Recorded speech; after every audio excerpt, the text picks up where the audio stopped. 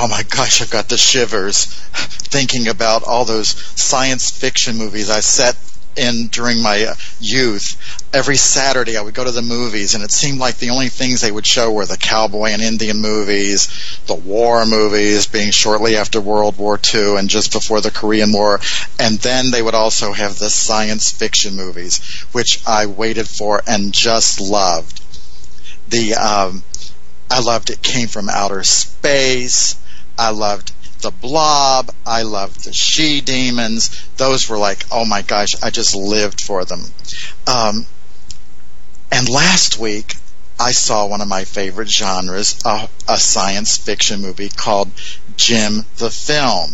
I went to the premiere here in New York City at Quad Cinemas, which is one of the top independent film houses in the world, and this weekend they're having the premiere of Jim the Film out in Los Angeles. I have the distinct pleasure of talking today to the two principals in the film, the husband and wife team, the Morris Burke team, Jeremy and Vanessa. I'm so excited that both of you are here with me today.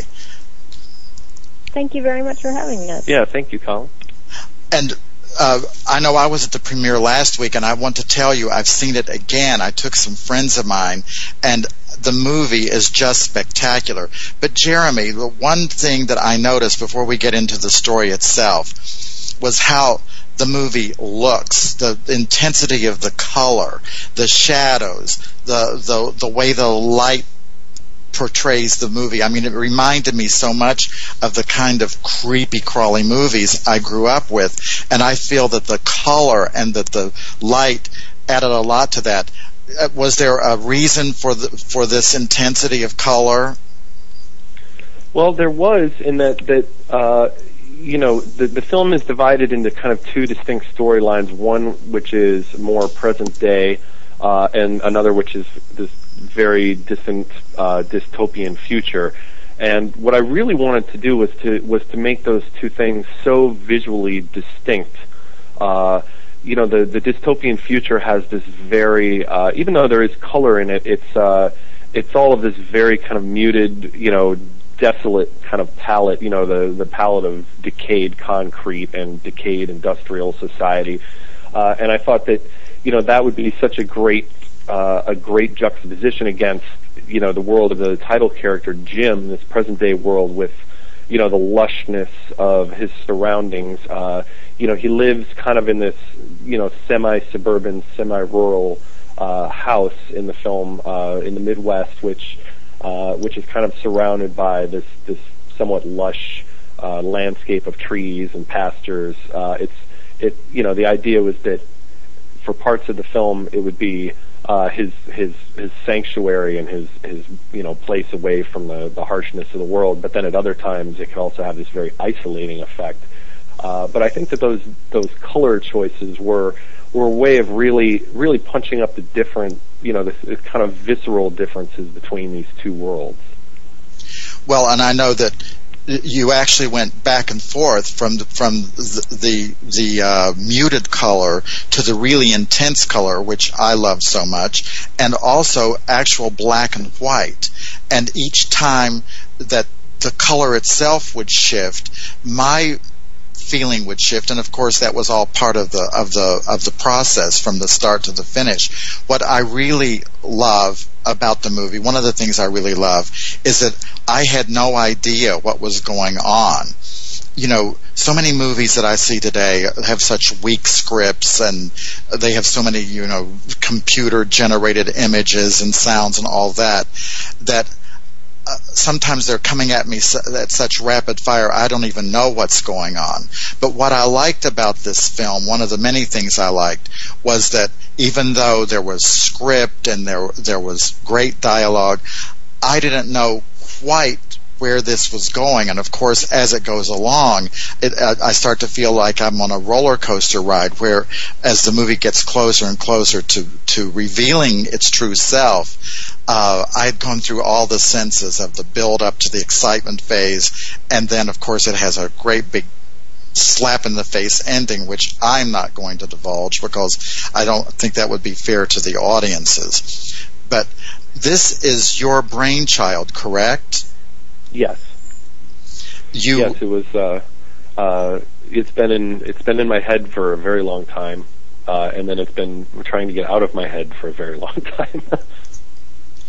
Well, some of the things that it touches on, which is the decay of the human spirit and the raping of the planet that we live on, I think those things are genuine concerns of many of us. And you certainly have a message in this film, a very, very strong message, which reminds me some ways of, in my youth, there was Jane Fonda doing all of those message films, and of course they called her Hanoi Jane, and many people in the country didn't like her.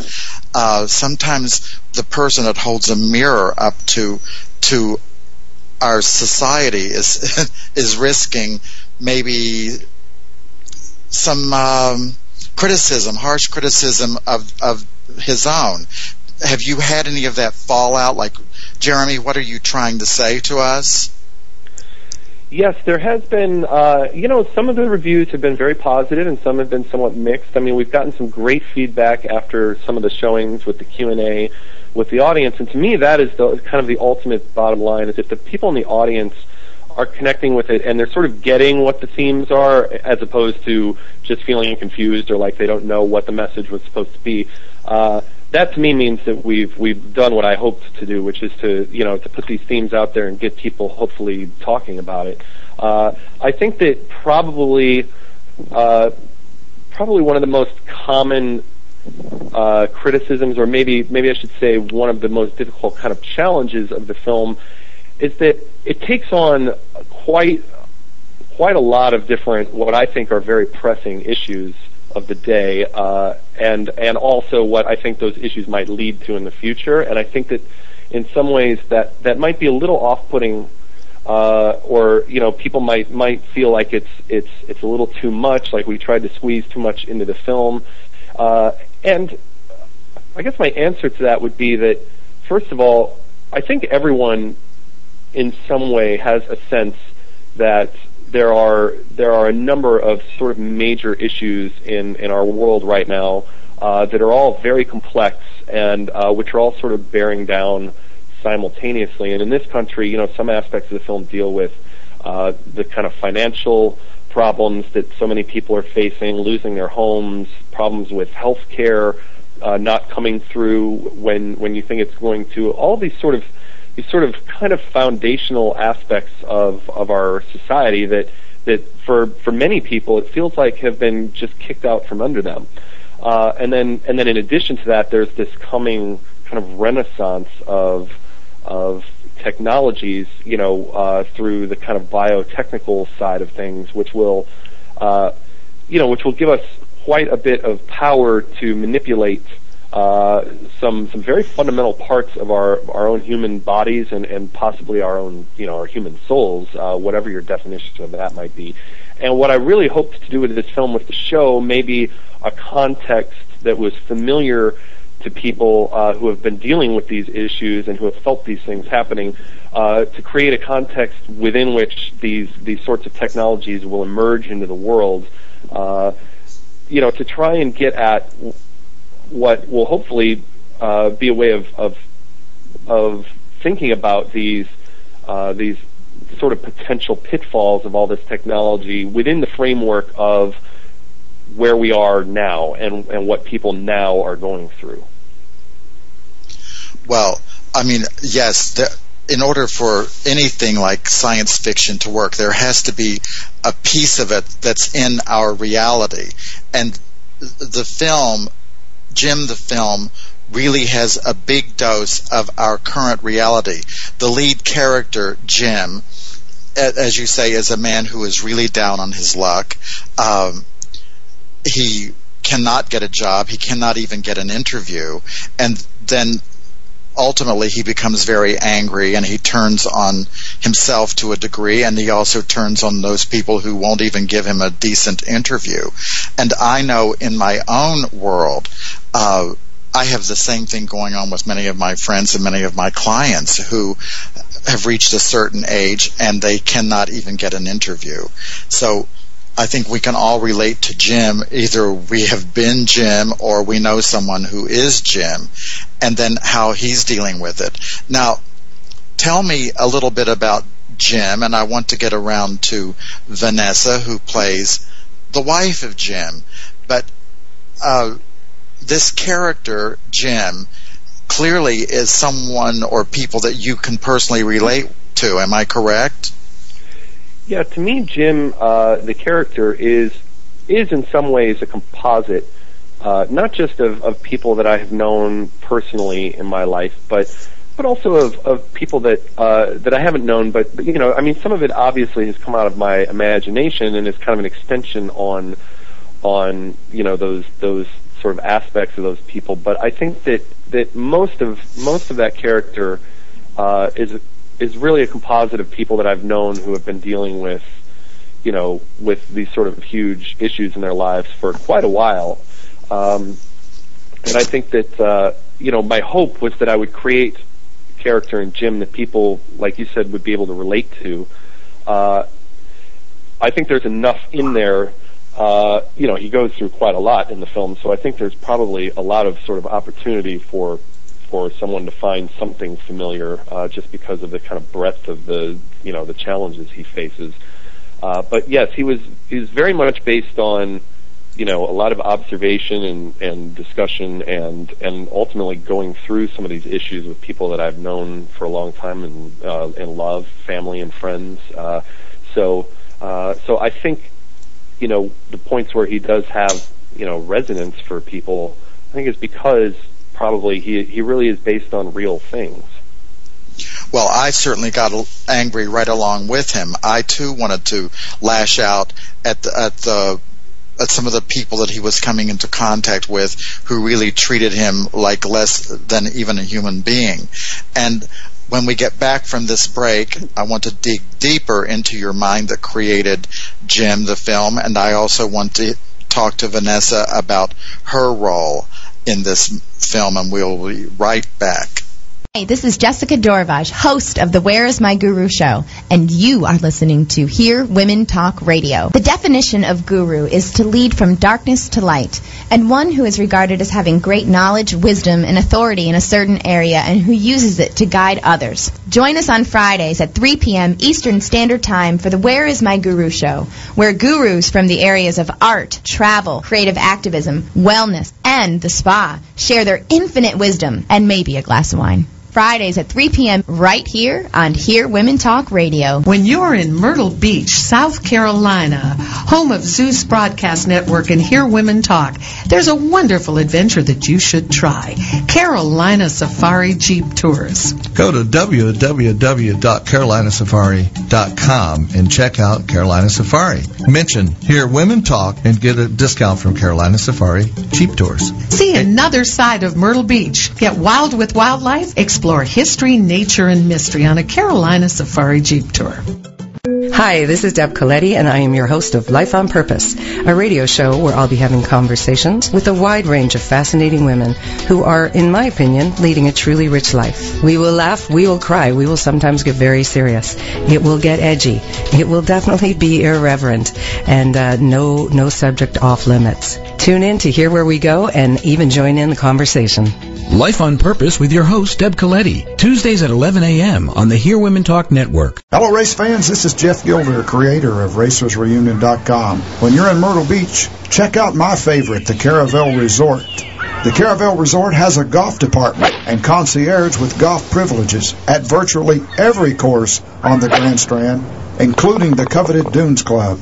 And ladies, pamper yourself with Caravel's Studio Spa, featuring services such as Swedish massage, heated stone therapy, reflexology, manicures, pedicures, facials, and more. Awaken your senses with the most requested massage and spa therapies. The Caravel Resort, Myrtle Beach, South Carolina, 800-507-9145. Get the best rate on the Grand Strand when you use promo code RACERS at thecaravel.com. 800-507-9145. Hi, this is Judy Collins from Judy's House of Oldies, and you're listening to Hear Women Talk Radio on the Zeus Radio Network. I'm here today talking to Jeremy Morris Burke about his new film, Jim the Film, which premieres tonight in Los Angeles, and last week it premiered in New York City. And Jim, I've got Jim on the mind. Jeremy, you're so much a part of the film that I'm getting your names just like interchangeable, although your character is nothing like Jim. I mean, you're real. Never mind. When the movie opens, there's this kind of creepy commercial. It actually feels like a commercial, and then it isn't until a little bit later that I realized it was really a part of the movie. And it's a commercial for a company called L'Origin. How did you come up with this, and tell me about its significance to the film? Well, the commercial idea, and by extension, we've also created some other kind of fake commercials for the company, as well as a company website, which you can reach at l'originengineering.com, which is this is the film that, or this is the company that is kind of behind, the sort of genetic biotech aspect of the story, where Jim actually goes to sort of get help securing his legacy when everything has kind of fallen apart for himself by creating a child who will be able to overcome the obstacles that he's dealt with in his life. And part of the idea for that commercial was just at the very beginning of the movie, simply to establish its presence in the world, that this all looks like our present day kind of reality, but at the same time there's this sort of new age of genetic enhancement hovering in the background. And there are actually other points in the film where that commercial kind of shows up, mostly in audio or sort of off screen, but just to kind of keep it present in the background. And then, of course, later in the film it comes out quite a bit into the foreground. And part of the idea behind the commercial was not just as a way of very succinctly trying to establish what this company is and what they offer, but also it allows the opportunity to create this kind of meta-narrative that describes how this sort of thing might look when it actually starts to happen. And some of the feedback online as the commercial has gone out that has been interesting is people have commented with things like I wonder how long it'll be before we really start seeing commercials like this on television. And I tried to kind of pull the contents of the commercial and the sort of flow of it from, other pharmaceutical ads and things that I think are familiar to us in the kind of biomedical world already, so that again it would all be rooted in a reality that we could almost imagine as being here now. So that was the original idea behind that commercial. Well, Jeremy, about 6 weeks ago, I posted that commercial on my Facebook page, and I can tell you that most people who responded to it believed it was a real commercial, and they would say things like, "Oh my God, what next?" or "What is this world coming through?" or "I've heard it all." And then I would write back and say, "Well, I'm going to take big blue eyes, bushy blonde hair, a very thin waist, and a thick wallet." But they were so disappointed when they found out it was just a figment of your imagination. But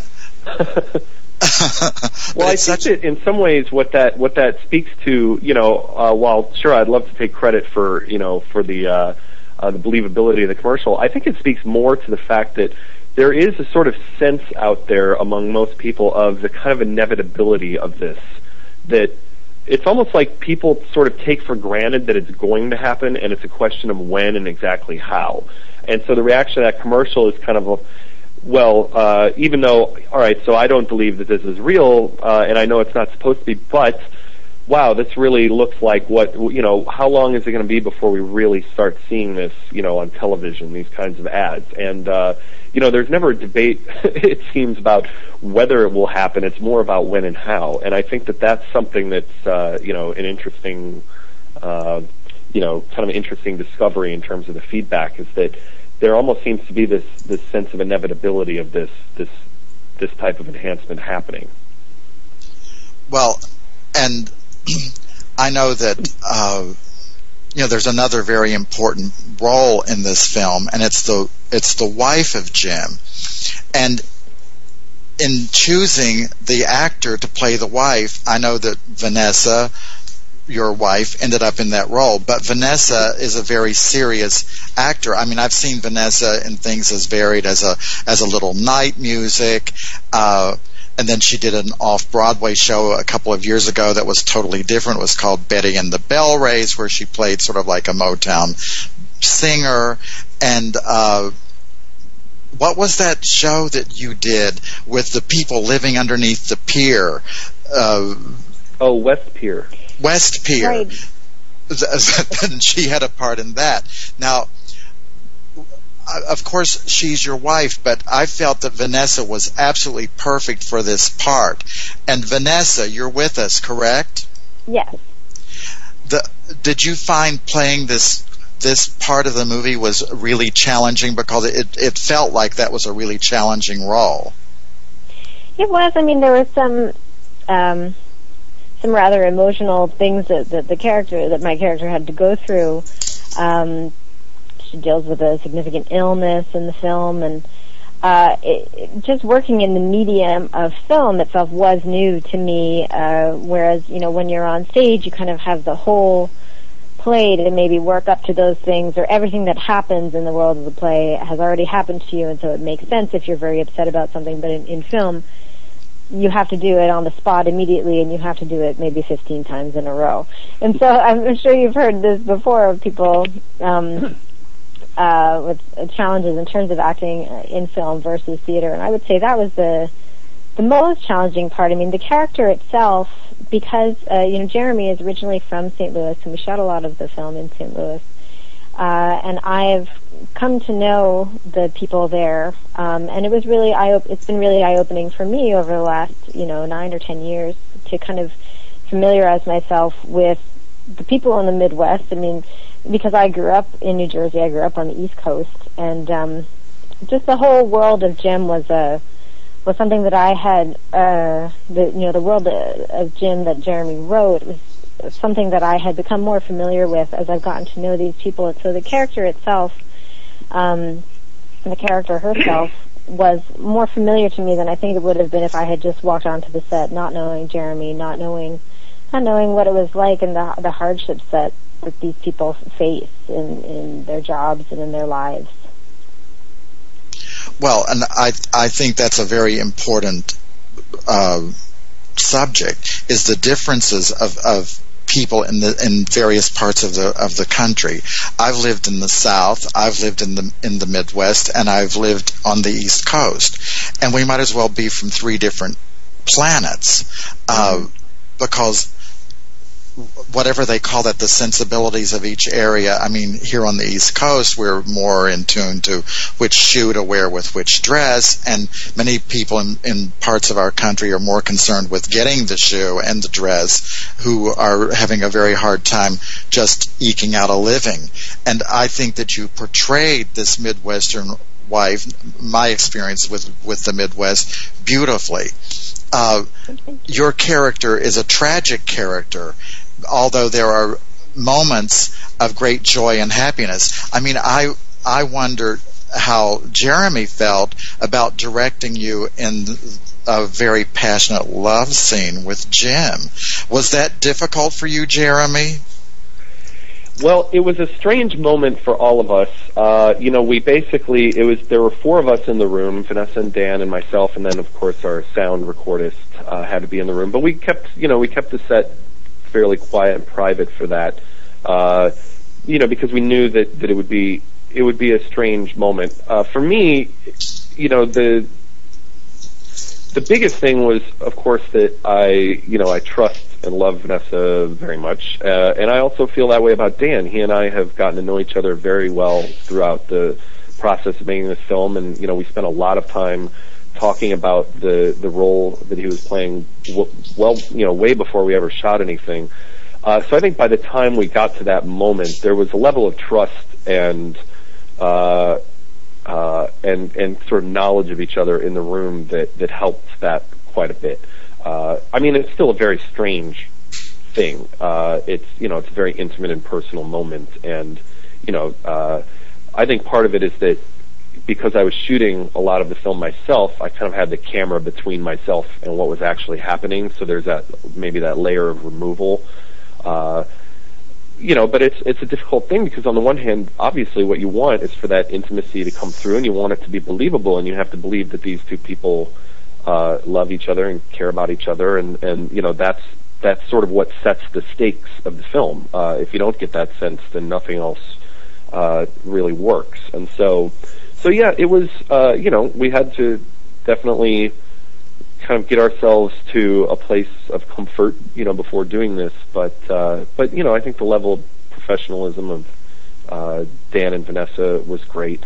Dan especially has a great sense of humor and a way of, just at the sort of most tense moment, he can crack a joke that'll make everybody sort of laugh and break the tension, and I think that helps a little bit. So, I think too that some of these scenes, are very emotional and gut-wrenching, that Vanessa has to portray Susan in some very difficult situations. And I do remember her at one point, we were getting ready for one of the hardest scenes in the whole thing, from that perspective. And I came up to her and she was sort of pacing the hallway and she was getting more and more upset and more, and I was starting to get upset. I thought, is something wrong? Have I done something wrong on set that's upset her? Is she nervous about the scene? I kept sort of pacing behind her and, are you okay, honey? And finally she turned around and she's like, listen, okay, I'm about to do this incredibly difficult scene and I'm trying to work myself up to it, so just leave me alone. Actually, I think I said, Jeremy, just go get the camera. Just go get the camera. Yeah. And I thought, oh, yeah, of course. And I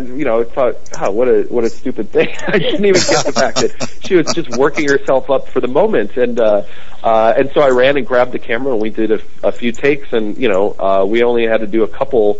I felt like after that first take, we had it, and Vanessa said, well, I'd like to try to, another one or two, and so we did, and, but it was a very funny moment where I realized, going back to what Vanessa said about having to jump right into these sort of emotionally traumatic moments, where in theater you would have a whole play to build up to that. You don't always have that in film, and especially given that Vanessa was also a producer on the project, there were times when, it could be Vanessa was ironing a costume for somebody for the next scene and then would have to run into the room and so we tried very hard to separate all those things and make sure that there was enough time, to get to the appropriate emotional place that was required for the scene. Well, they worked beautifully, and we've got to take another break, but when we get back, we're going to talk more with Jeremy and Vanessa Morris-Burke about Jim the Film. We'll be right back. Hi, this is Judy Collins from Judy's House of Oldies, and you're listening to Hear Women Talk Radio on the Zeus Radio Network. Hello, race fans. This is Jeff Gilder, creator of RacersReunion.com. When you're in Myrtle Beach, check out my favorite, the Caravel Resort. The Caravel Resort has a golf department and concierge with golf privileges at virtually every course on the Grand Strand, including the coveted Dunes Club. And ladies, pamper yourself with Caravel's Studio Spa, featuring services such as Swedish massage, heated stone therapy, reflexology, manicures, pedicures, facials, and more. Awaken your senses with the most requested massage and spa therapies. The Caravel Resort, Myrtle Beach, South Carolina, 800-507-9145. Get the best rate on the Grand Strand when you use promo code RACERS at thecaravel.com. 800-507-9145. Tonight, take an adventure on the Myrtle Beach Ghost Walk. Explore the haunted swamps where alligators and the ghosts from long ago still reside. Stroll across floating walkways beneath the Spanish moss as your pirate guide leads you by lantern and shares 13 spooky tales along the way. The Ghost Walk departs nightly at dusk, only at Barefoot Landing in North Myrtle Beach, South Carolina. Call 843-361-2700 or visit MyrtleBeachGhostWalk.com for advance tickets. The Myrtle Beach Ghost Walk. That's galore. Visit our store at 4822 Highway 17 at Barefoot Landing. We have the largest source of hats in the greater Grand Strand area. Tilly, Stetson, Indiana Jones, Wallaroo, top hats, Mad Hatter, derbies, felts, fedoras, cowboy, golfer, driver, life is good. We carry a large selection of women's fashion hats as well as Red Hat Society hats. We also have an assortment of umbrellas, canes, and walking sticks. Hats galore, located at Barefoot Landing in North Myrtle Beach. We are the best source for hats in the Grand Strand area. Hats galore at barefoot.com. Hi, this is Michelle with La Bellamy Vineyard. You're listening to Hear Women Talk Radio on the Zeus Radio Network.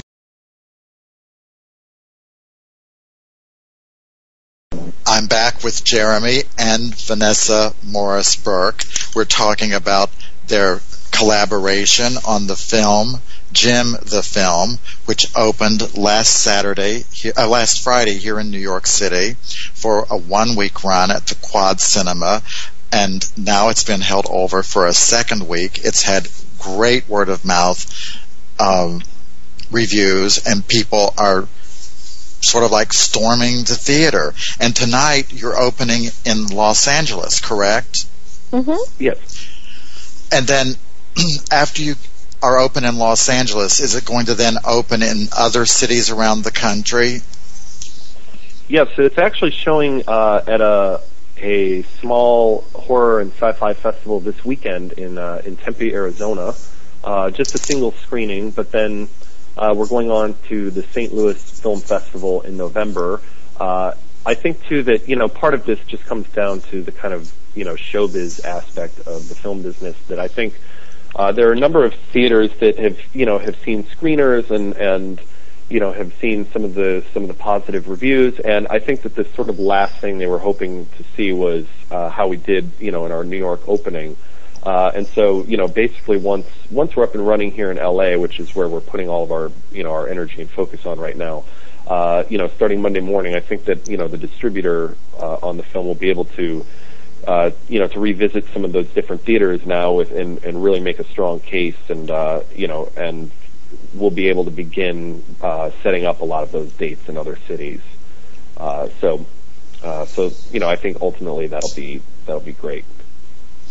Well, talk about a labor of love. I mean, you've gone into this business of making movies when big studios can sort of like control the movies, what's being seen, where they're being shown. I mean, you've entered sort of what's a monopoly with a limited budget on making the movie, on getting the movie out into the theaters. So let me get this right. You wrote the script, you produced the movie, you directed the movie, you cast the movie. Now you're doing the PR for the movie, and you're trying to get it released into theaters around the country. So you've really taken on a whole lot. Am I making you tired? Yes,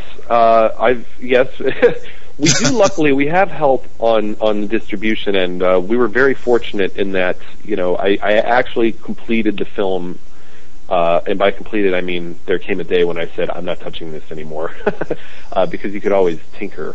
But I completed the film in January, and I sort of sent out, I broke one of the kind of cardinal rules of distribution, which is, you never send out screeners directly to distributors, because A, there's a good chance they'll never watch them, and B, it's not always the best environment for a distributor to watch a film, meaning that, you never know if the person is just watching it on their laptop while they vacuum their house or, make a phone call, or if they're giving it a really serious look.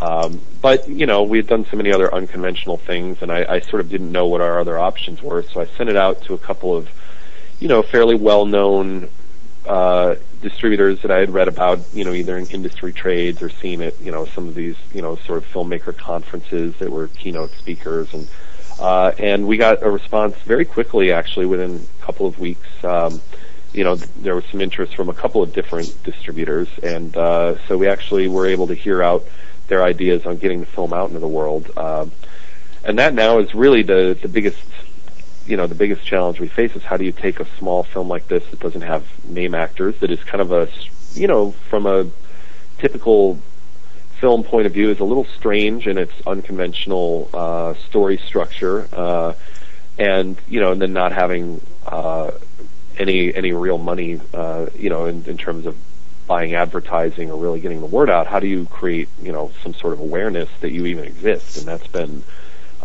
been the biggest challenge in all of this. But as you said, we were held over at the Quad, which means that there were enough people who had heard about the film and come to see it, and that's been very encouraging. On the kind of the business side of it.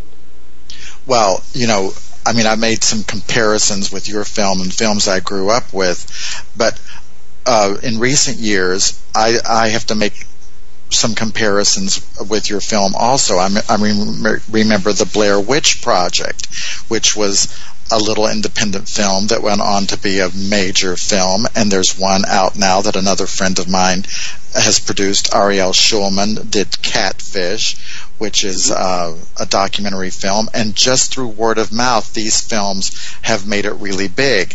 And that I see that happening right now with Jim the film. The word is spreading. My friends that I took loved the film. They're now promoting the film to their friends, and you're getting a lot of support here and a lot of buzz going. And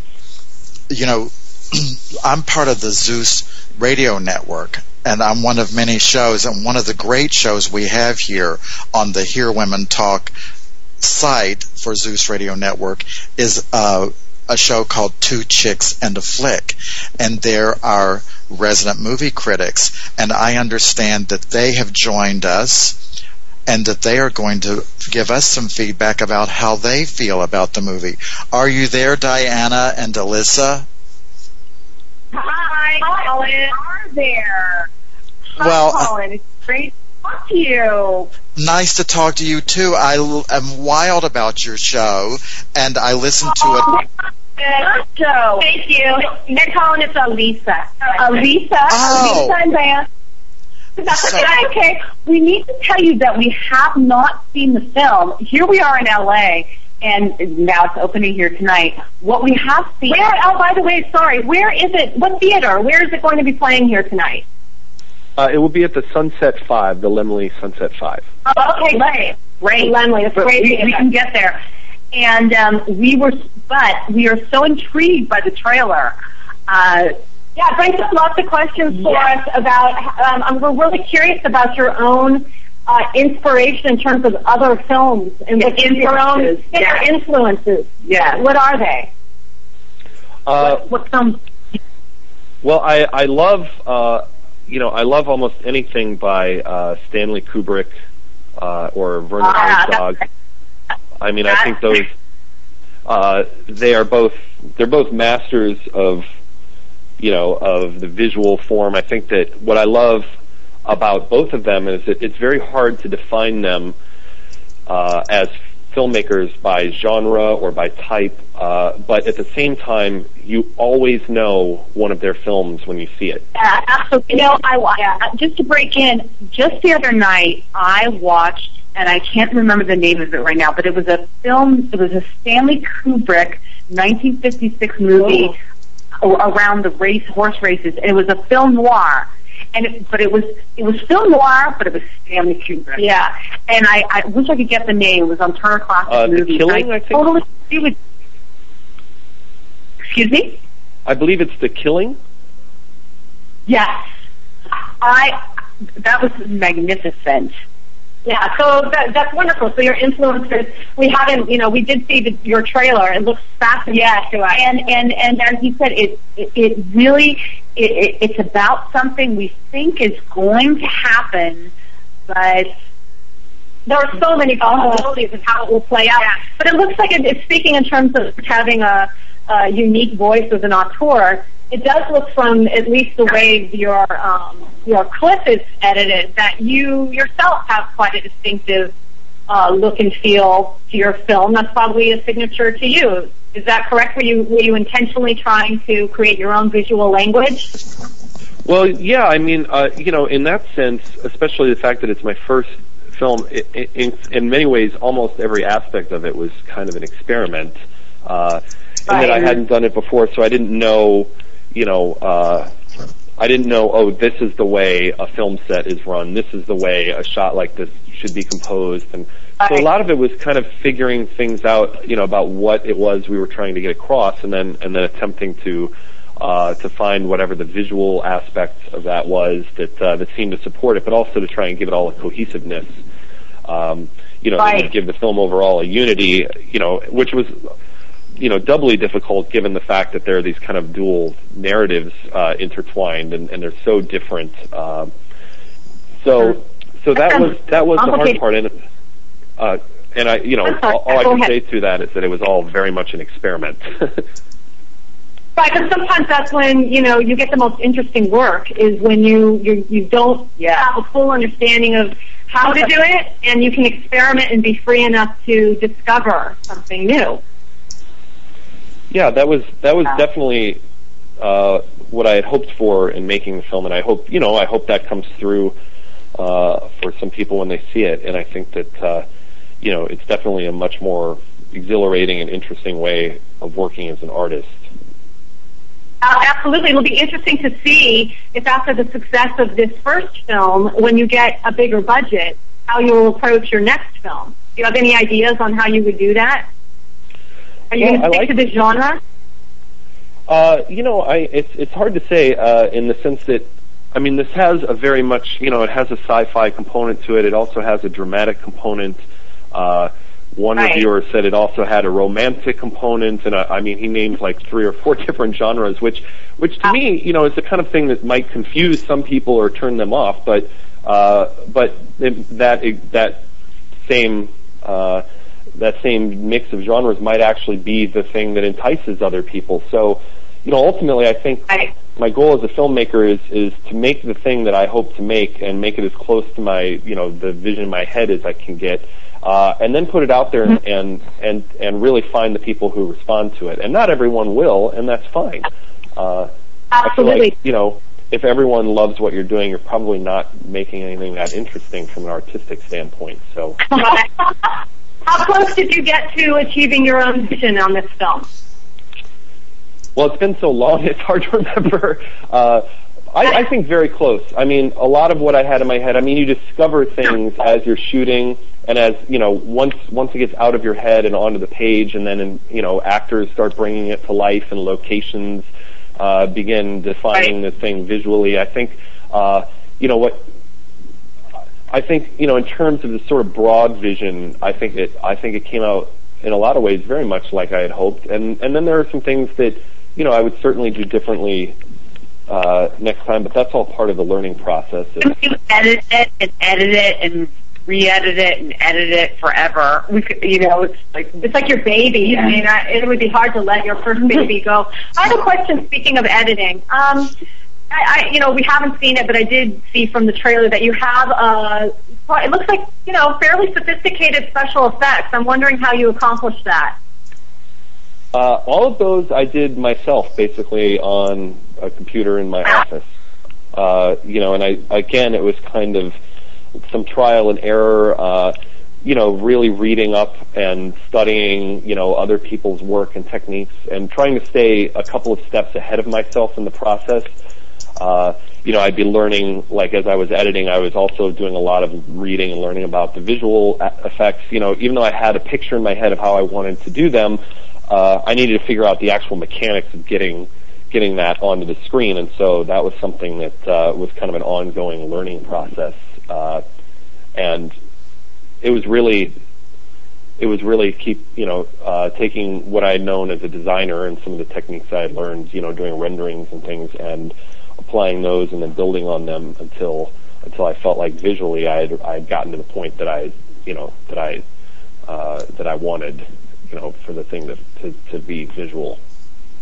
Well, I want to thank Elisa and Diana for joining us today. You can hear their shows archived as well as mine on the HearWomenTalk.com site, and you can pick up Two Chicks in a Flick every week live when they review a new movie each week, and hopefully they'll get out to see Jeremy's, and it will be an upcoming review on their show. We'll be right back with more with Jeremy and Vanessa Morris-Burke and the new film, Jim the Film. Hi, this is Jessica Dorvaj, host of the Where is My Guru show, and you are listening to Hear Women Talk Radio. The definition of guru is to lead from darkness to light, and one who is regarded as having great knowledge, wisdom, and authority in a certain area and who uses it to guide others. Join us on Fridays at 3 p.m. Eastern Standard Time for the Where is My Guru show, where gurus from the areas of art, travel, creative activism, wellness, and the spa share their infinite wisdom and maybe a glass of wine. Fridays at 3 p.m. right here on Hear Women Talk Radio. When you're in Myrtle Beach, South Carolina, home of Zeus Broadcast Network and Hear Women Talk, there's a wonderful adventure that you should try. Carolina Safari Jeep Tours. Go to www.carolinasafari.com and check out Carolina Safari. Mention Hear Women Talk and get a discount from Carolina Safari Jeep Tours. See another side of Myrtle Beach. Get wild with wildlife. Explore history, nature, and mystery on a Carolina Safari Jeep Tour. Attention boppers, shaggers, and swingers. Join us at the J.B. Floyd Community Center in North Myrtle Beach Wednesdays at 7 p.m. for the fast-paced excitement of the Swing Syndicate. Study the swing styles of Jitterbug, Double Time, Lindy, West Coast, East Coast, and Show. Sure to be a big hit on the Grand Strand. That's the Swing Syndicate, Wednesdays, 7 o'clock at the J.B. Floyd Community Center in North Myrtle Beach, 1030 Possum Trot Road, Wednesdays, 7 o'clock. Hi, this is Judy Collins from Judy's House of Oldies, and you're listening to Hear Women Talk Radio on the Zeus Radio Network. I'm having a great conversation today with two of my favorite people about one of my favorite topics, the movies, and in particular science fiction movies.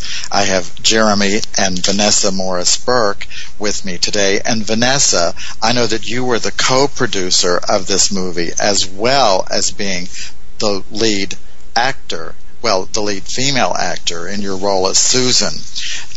How is it that you were able to take on such responsibilities as producing and starring in the movie? Well, I would say it was, initially it was just out of necessity because we were on such a shoestring that obviously Jeremy wore a lot of hats, as we've already discussed, and then I wore the other hats. And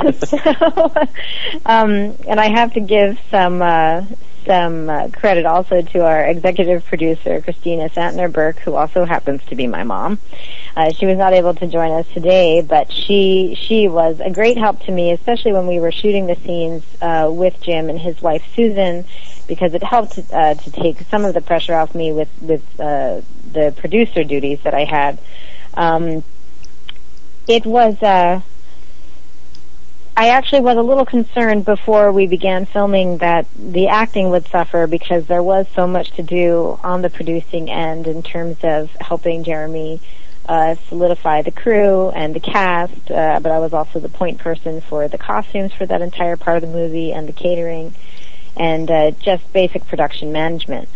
So we got to St. Louis a few days before the filming, and I don't know if I should tell you this, but I realized that I hadn't learned any of my lines. So I shut myself in a room for an afternoon and told, hung a do not disturb sign on the door, and I didn't let anyone come in. And once I finally had that under my belt, then I knew it would be okay. That I was working with Dan Ilian, who played Jim, whom Jeremy and I knew from our days producing some theater. And Dan just brings so much to the table that it makes your job infinitely easier if you're working with him. And so it was a bit of a juggle. I won't lie, but so we were all juggling a lot of things. And I would say that the spirit of the crew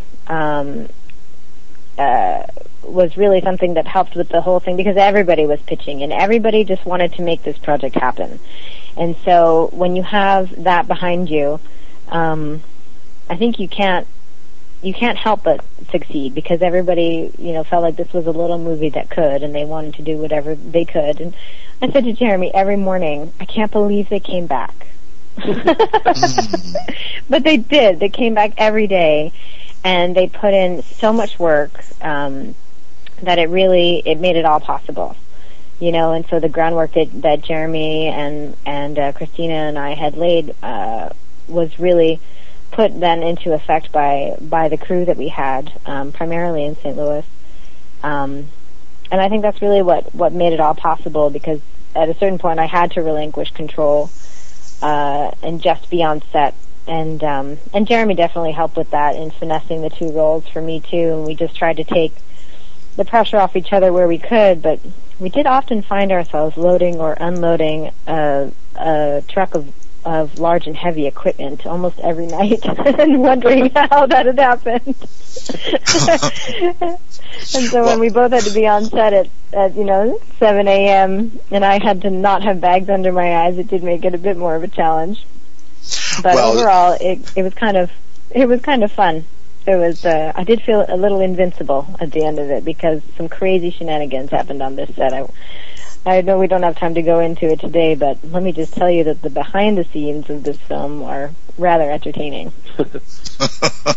Well, I feel like I was part of the film, because I was certainly, you and Jeremy are such good friends of mine, and you sort of let me in on the whole journey. But one thing I really had to laugh about was when you and Christina Zantner-Burke loaded up part of your New Jersey home and transported it out to St. Louis, and there the two of you were pulling this. What did you have behind you that you were pulling halfway across the country? Just you and your mother. What was it, Jeremy? A giant U-Haul trailer. 18-foot trailer. And Jeremy had driven across, halfway across the country with one of those just a week before us. I mean, we brought everything but the kitchen sink out there. We even brought a stove and a fridge for set pieces. I mean, it was definitely a group effort. Definitely grassroots. Well, I mean, you talk about the little film, but I have to tell you, this looks like a big, major production to me. And, just visually, it's spectacular. And, Jeremy's experience as a theatrical lighting designer clearly plays a big role in the way this movie looks. I'm a visual person, and when something looks beautiful, I can really enjoy it that much more. And I have to say, the movie is just gorgeous to look at. It's a very powerful movie. It's a very powerful message. It's like wake up world kind of message. I hope this movie continues to get the kind of buzz all over the country that it's getting in New York and Los Angeles, and that more and more people can see this, be entertained, and take home a very valuable message from this film. I want to thank both of you so much for joining me today. I know this is such a big day, you preparing for your premiere tonight in Los Angeles. And I wish you continued good luck. And I hope you can join me next week also, because I've got another great guest, Jennifer Wilkoff, who was put in Rikers Island prison for a crime she did not commit. But while she was in that prison, The Power of a Woman, Jennifer Wilkoff, wrote a book which became a national bestseller and met the man of her dreams, who was waiting for her at the gate when they released the gate to Rikers Island and set her free. That great story next week, and listen to our great story, Jim the Film, on Archives, The Colin Lively Show, Hear Women Talk for the Zeus Radio Network.